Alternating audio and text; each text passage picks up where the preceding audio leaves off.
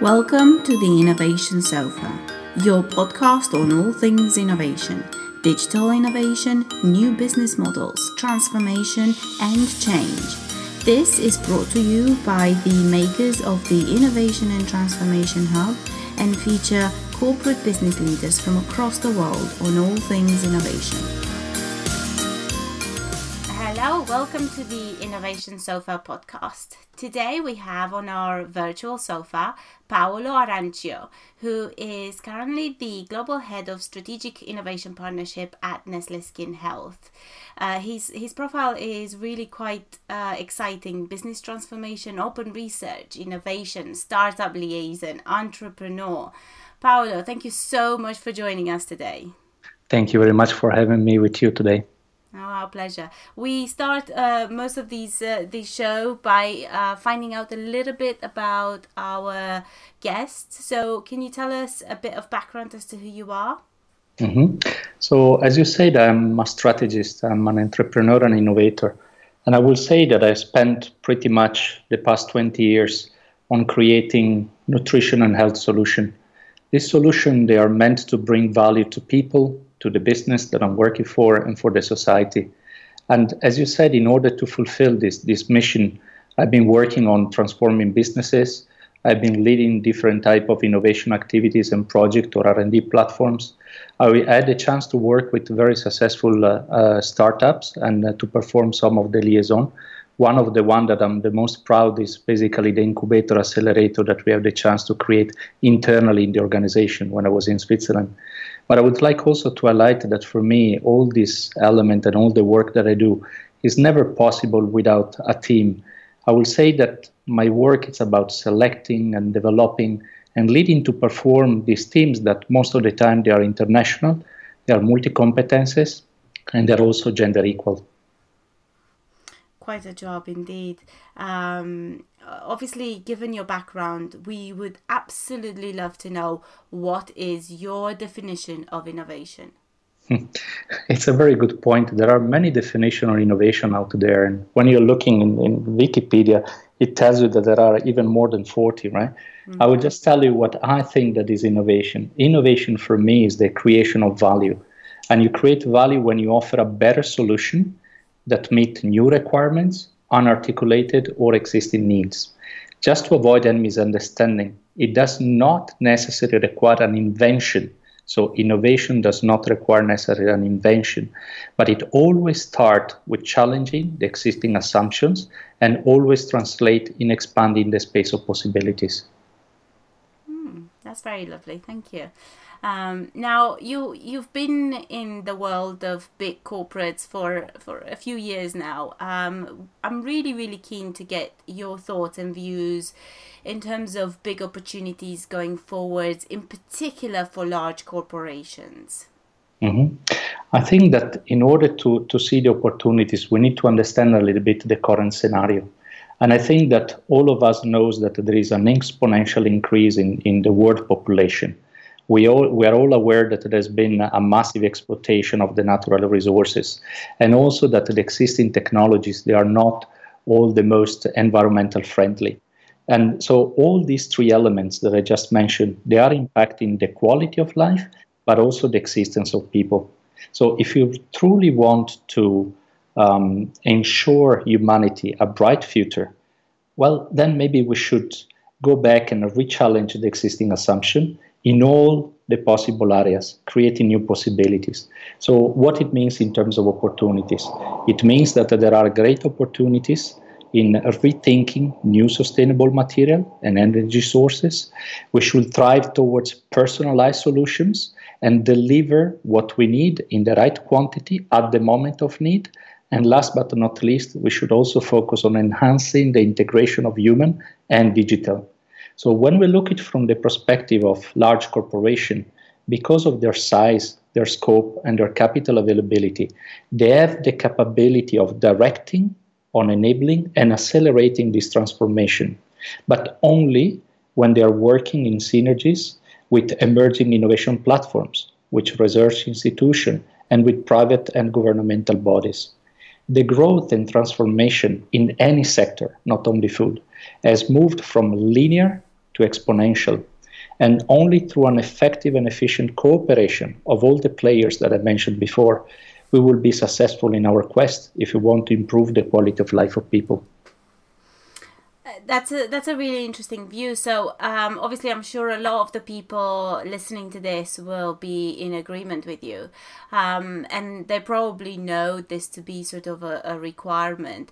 I want to ask you, what's stopping large organizations being like you've just mentioned? What's stopping, where is there a particular big bottleneck or barrier that if it were to be broken down, things would move a lot faster in this direction? I think that every organization has its own legacy. So you always need to understand where you're coming from, but even more, what is your identity? So as I mentioned, there has been a shift from a linear growth that it was enabling the big organization to work with an internal R&D, to develop over a certain period of time their solution, and then to enter the market with some winning products, right? Now, if you look at how the world is evolving, I mean, this transformation is very fast, it's exponential, and this is what requires also a change of the way how the companies are working internally and with the outside world. And that's why I highlighted previously the importance of cooperation. Now, in every change, even when it's personal, there is a moment of adjustment, right? There is a need of a mindset change. And this, for me, it's a very important element. So an organization that it was built previously to work with internal resources, because before, the people that were capable to create the information and the knowledge, they were the one with the advantage, and was really the holy ground. It was what we were keeping secret, right?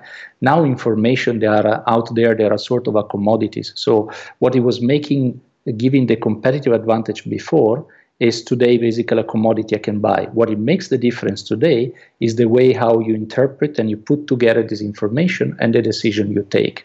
And this is the type of transformation that every company needs to do. The one that they are capable to do it in a more effective way, they are the fastest one, the one that they are successful today, and the other one that they really needed to put this in place, and it's taking time. Thank you so much for answering that question. That's really insightful, actually. Now, I want to take you further into more detail regarding the sort of merging of the analog and digital world. So every product and service out there which currently exists and is sort of being developed and worked upon will have an analog and a digital face to it. What do you foresee as the big challenges in terms of the products and services that have not yet been digitized?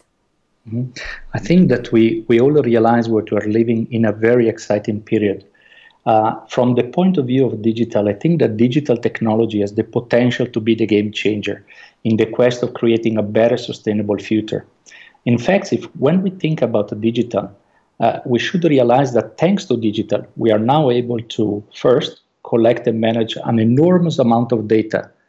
The second, we are capable to process this data at an unbelievable speed and at a level of complexity that will provide us understanding and even suggesting us direction that from the human point of view, we couldn't imagine before. And the last but not least, I think that we are now able to deliver solutions that they can use atomic scale for macro benefits. So all this is unthinkable in terms of potential when we consider the challenges that all this fast evolution of digital is bringing up. So we are thinking about the trust towards the organization or the supplier of this new solution of digital. The second point is about the protection of the individual privacy. And the third element is the risk that we have in this fast evolution to affect in an irreversible way some delicate and complex systems that they are, for example, the environment and the human body. So if on one side the digital, it's opening space of opportunities that we couldn't reach before, at the same time we need to be aware, as I said, of the trust, that it's very important. Why are they providing this solution and what is given to me? The second one, we need to respect the privacy. Who is going to be the owner of the information that actually they describe or they create a sort of a digital alias of an individual. And the third one, as I said, we have a reach now that it needs to be used at the best way, because we should improve the situation of our environment and improve our health, and not the way around. So those are massive challenges, and obviously, I guess you probably have some thoughts as to what are the potential solutions. And if I can tag on a question to that, is when you think about solutions, I want to know, in your view, how long do you think it will take for the consumers and customers and employees to start benefiting from this sort of new world, where you can have atomic scale for macro benefits? I think that we are already benefiting from this new model already today. If you think about the recently launched wearable, that they are capable to digitize our health status. What they do, they record our vitals, and through these vitals, they can actually call emergency when there is a significant deviation on what it is considered our healthy baseline. At the same time, we have a new possibility of digitize our creativity, our ideas, right? And we can just send this digital thought and this digital design on the other side of the world, and it can be printed in an analog version. Or last but not least, let's think about artificial intelligence and the space of possibility that it just opened in terms of guiding us and assisting us in different tasks. For example, how to assist or the rehabilitation of elderly or of patients. But in all these cases, I think that the solution were obtained through a cooperation of the innovation platform with research centers and authorities in different phases, in the phase of development, in the phase of test, and in the phase of approval. So this cooperation between these different entities is actually the way forward. So if we reconnect to the previous question, we were talking about the trust. How can I trust that the solution is something that is good for me? Well, if you have an innovation platform that works closely with a research center, that it works closely with an authority, then you can trust that solution will, first of all, not harm you. The second point is it going to be good for me? Is it going to improve the quality of my life? And it comes back again to what we're saying. So it's really this cooperation, the real heart of the successful way forward. Makes a lot of sense. Absolutely. It's interesting that you've mentioned there that cooperation at the early stage. So I have a pretty big question for you next, and it centers around scale. One of the big challenges we hear from corporate innovators like yourself is basically achieving scale. So it seems that everyone can, and most of the people are successfully delivering MVPs, so minimum viable product. However, when we look at the projects that have been scaled and sort of delivering the big ROIs, the picture is not so good. What are the challenges and what are the solutions to this? Where do you stand on this main, kind of pretty big issue? Mm-hmm. I think it's a very good question. And I think that to answer this question, I would like just to say that there are two types of innovation. There is an innovation of solution and there is an innovation of meaning. In the past world of the linear growth, it was possible to focus on the innovation of solutions. That means that it was possible to launch few products with the best attributes that they were solving our problems. And these products were becoming the undiscussed market leaders for several years. This was the past. In the current time, when we have an exponential transformation with plenty of options that they are available almost for everybody, we must have a clear vision and values, and we should be able as an organization to transfer them systematically in everything we do. If the consumer are able to recognize our vision in all our offer, and they can associate themselves with it, well, then we have created a successful identity, and our products will be systematically the consumer choice. Then they are becoming the top seller. So all the type of innovation, because what I described to you is the innovation of meaning. So all the innovation that they do not start with that, and they do not put successfully the meaning at their heart, then will not be able to deliver the return of the investment that you have been referring to. So to conclude, I think that companies should be judged on how successful they transform their vision into an holistic reality in terms of overall solution and services more than just looking at the commercial success of one or each of the individual products. Wow, I wasn't expecting that. I have to tell you, that's really interesting. That's actually really interesting. I think it's an area that's fast developing, and I am certainly hearing a lot more about this. So it's sort of moving into the experience, into the meaning. Everyone is driven by a motto or a particular even social good or social meaning. So it's really, really interesting that you've picked up on this. Do you think this is realistic for corporations which have to deliver quarterly statements to the shareholders and have to sort of operate into the shares type environment? I think that it's already happening. There are some organizations that they are very successful in doing that. For the one that in the past they were very successful on performing the innovation of solutions, so they had their competences on the technology, on the specific product, on the attributes. They need to perform the type of transformation that I mentioned, which is not as easy as we can imagine, because this legacy, it has been setting the people mindset in a certain direction. And myself first, when I'm discussing internally, I do realize that you need always to make the step back and trying to help people to think first of the why we're doing things. If you think on the why and what will bring actually that meaning to people, then you can start focusing on the how.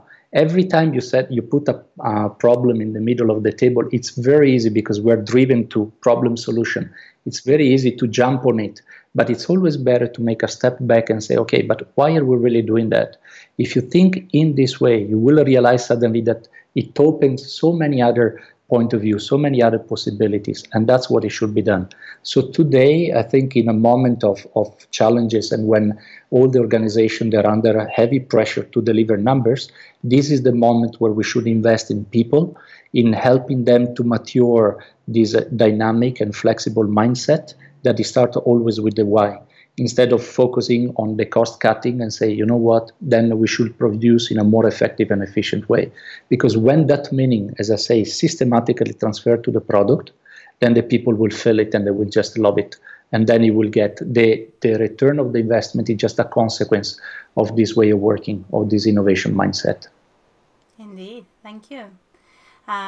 Thank you so much for that. It's very insightful. I wanna ask, if you can sort of look back at your 2018, sort of half of 2017, over the past 12 months, what was your biggest lesson and what are you planning on doing differently going forwards?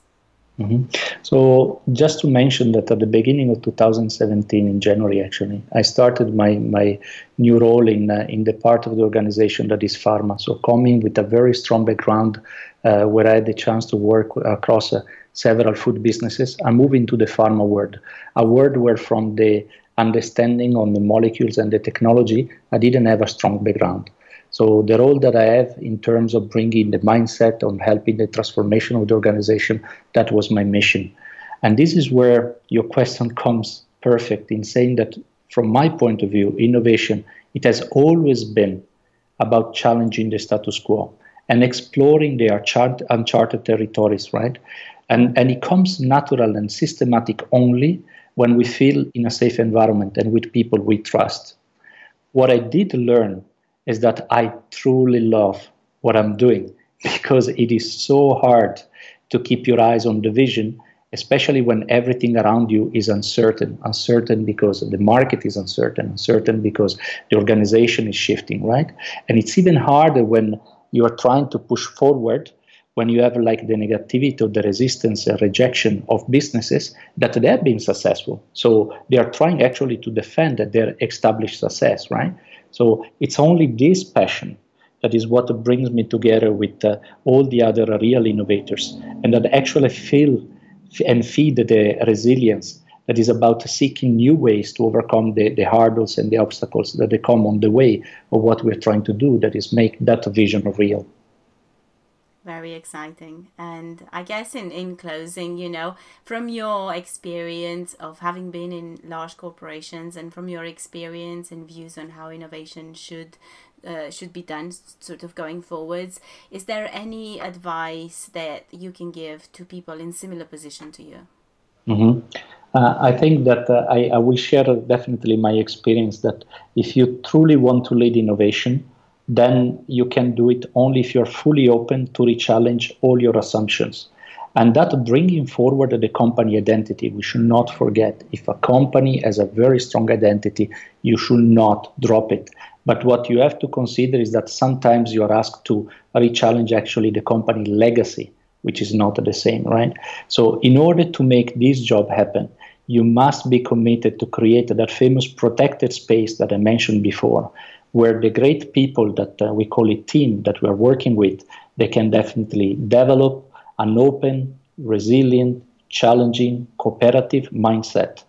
If you have been creating that space, then you can be sure that in that space, systematically, the team will provide iteration after iteration all the new strategies that you need, all the product pipelines that you need, and all the R&D roadmaps that they are supporting all the development. I have no doubt that there is no challenge that it can be overcome with the right team. But we truly need to create the right mindset and the right space to nurture this mindset and to work all together. So such inspirational. And Paolo, I am absolutely delighted to have had you on this show, and I'm sure a lot of people will really appreciate hearing your views and thoughts about how things should be done. Obviously, we look forward to meeting you in a few weeks' time for the Innovation Hub and listening a bit more about the future of health and food. So what can I say? Once again, an absolutely massive thank you for the time and for your insights today. I would like to thank you for having me in the show and to share basically my experience. And I'm truly looking forward to meet you and all the people that may be listening to the podcast on the 17th and 18th of October in London. Thank you again.